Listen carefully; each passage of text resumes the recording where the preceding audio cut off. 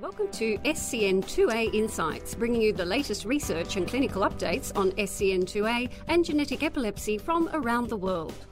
Welcome to this episode of SCN2A Insights. I'm David Cunnington. And I'm Chris Pearce. In this episode, we talked to Kimberly Hugstead, who is the CEO of Global Genes. Kimberly commenced in this role in September 2019. And Kimberly walks us through the history of Global Genes and also her vision looking forward.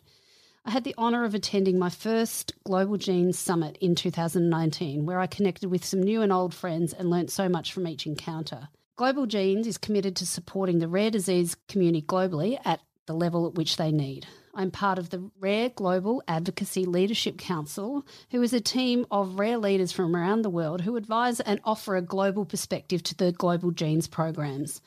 Global Genes offers many programs for organisations and individuals such as Data DYI, Rare on the Road, the Rare Compassionate Program, Rare Patient Impact Grants, and so much more. You can become a Global Genes Alliance member by connecting with them on their website at globalgenes.org. Welcome, Kimberly. Thank you. Glad to be here. So what led to you working at Global Genes? Oh, it's been a journey, that's for sure. Actually, I've been in the rare disease space for a little more than 10 years. Started out early on in about 2008 in the bleeding disorders arena in the United States and working for the Hemophilia Federation of America. And over the last, decade or so, did mostly work here in the U.S., but had started about 3 years ago just tiptoeing into what was happening just around the world a fair bit. And honestly, I caught the bug of the global opportunity to work in a disease area and in the rare disease area as a whole was really appealing. And so when I got a call, it was, it's hard to leave in a space that I'd been in for quite some time in a specific disease, but the opportunity to really deepen and grow my breadth in rare as a whole was incredibly appealing. And to do that globally is just such an incredible honor. So I jumped and dove into Global Genes in September of this fall, right before our annual summit, which was an amazing experience, an immersion like no other. And how did you end up working in haemophilia? What was your background prior to that? Well, I'm a rare mom, honestly. I have a son who is a teenager now who has severe hemophilia B, so the rarer form of hemophilia, a rare disorder of its own. And when he was a baby, I had been volunteering quite a bit and I was a business consultant and had a small practice of my own, and found that I was volunteering a lot and really interested in what was happening from a policy standpoint here in the U.S. and just from a healthcare standpoint, et cetera, et cetera.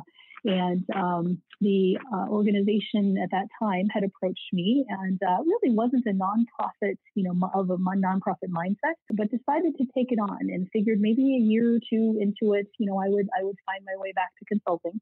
But the reality is I fell in love. The rare community is like no other. The depth of passion and compassion and commitment within rare just really appeals. And hemophilia, is part of that group.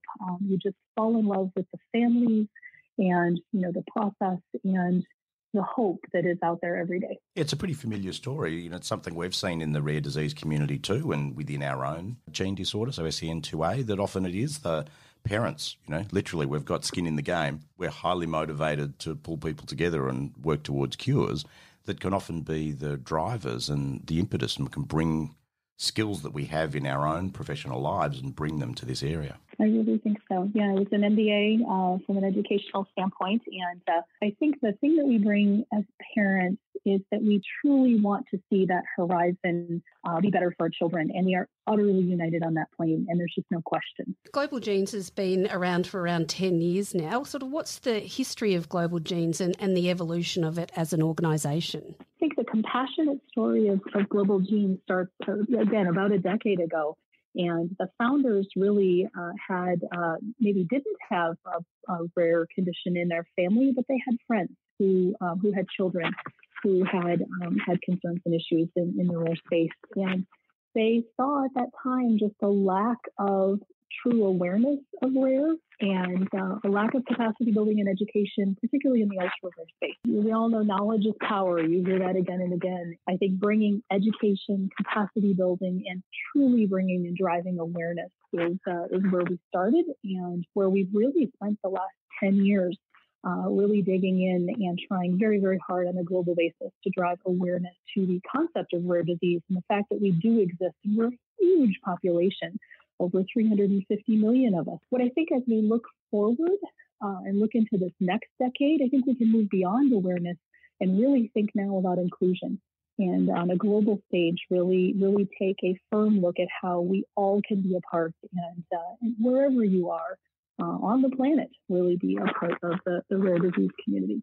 Last year, I was appointed to the Global Advisory Group for Global Genes. So that's given me the opportunity to not only have a voice from an Australian perspective, but also work with other rare disease advocates around the world, which has been really enlightening for me. And I've certainly learnt a lot from them. And we're trying to add that international voice and drive that international landscape a little bit with Global Genes. So it's been really a privileged position to be part of that group. Chris, we're delighted to have you, quite frankly, and that group is all about partnerships and working together. I mean, families are truly experts, and we're really pleased you're a part of that group. Where is Global Genes heading? What's your mission and your vision for Global Genes over the next, say, 5 years? An overall perspective in coming into the organization last fall, and taking a look at where we're at. And I mentioned awareness earlier. I think that we've got a really good positioning, and rare is on the radar. An investor perspective, a pharmaceutical, biotech perspective, at clinics and whatnot. I mean, there still are so many people that need a diagnosis, of course, but certainly rare is, it's heard these days. I mentioned inclusion before. From a very purposeful standpoint, I think we need to be inclusive on a global basis and really meet people where they are and really think about supporting and building capacity and depth in the work that we do. There, again, are so many people around this planet who don't have resources, and we are looking at building out a full platform from a technology standpoint to be accessible in multiple languages. This will come over the next few years. And also really building out the education and capacity work that we do to be more inclusive, more in recognition of the financial implication of living with a rare disease, the social implication. Part of our goal here, though, is to not be all to end all. We're really committed to working with our local and in-country organizations to support efforts that you're doing. And you have unique challenges in individual countries, cultural competencies that we aren't as familiar with.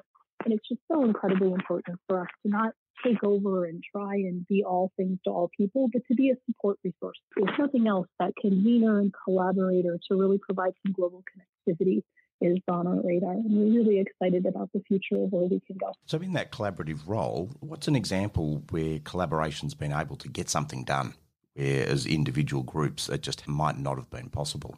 Oh gosh, where do I start? I think collaboration and convening is a key to what we do.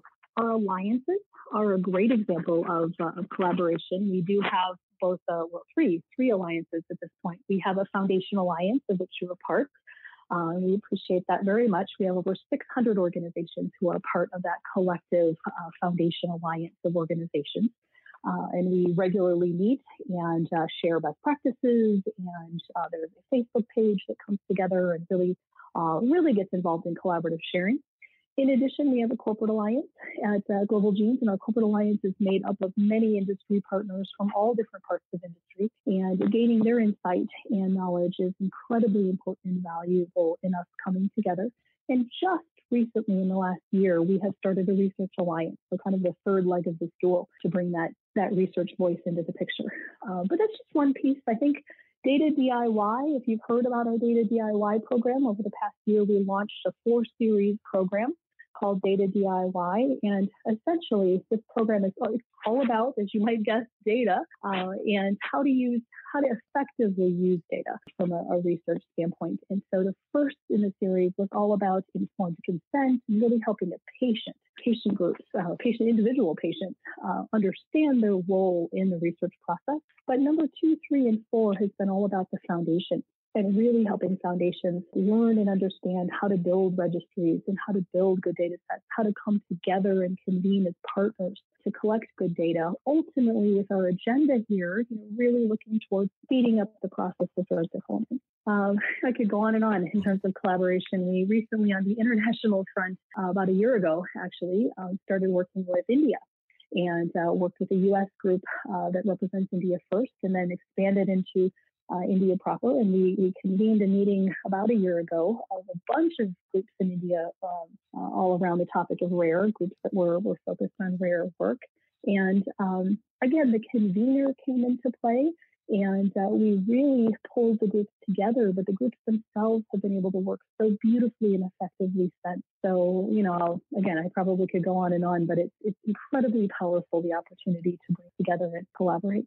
So in a collaborative sense, so for a lot of individual foundations, there are those fixed costs or sort of resources of setting up the registry and the infrastructure and those sort of things. So how could Global Genes help those individual organisations and prevent some of that duplications of costs and duplication of work? I think that very much goes back to some of the work and research that we've done to pull this data DIY program together on our website. And we have the workbooks from each of those events, and some of them go into great detail, outlining really clear best practices in how to engage.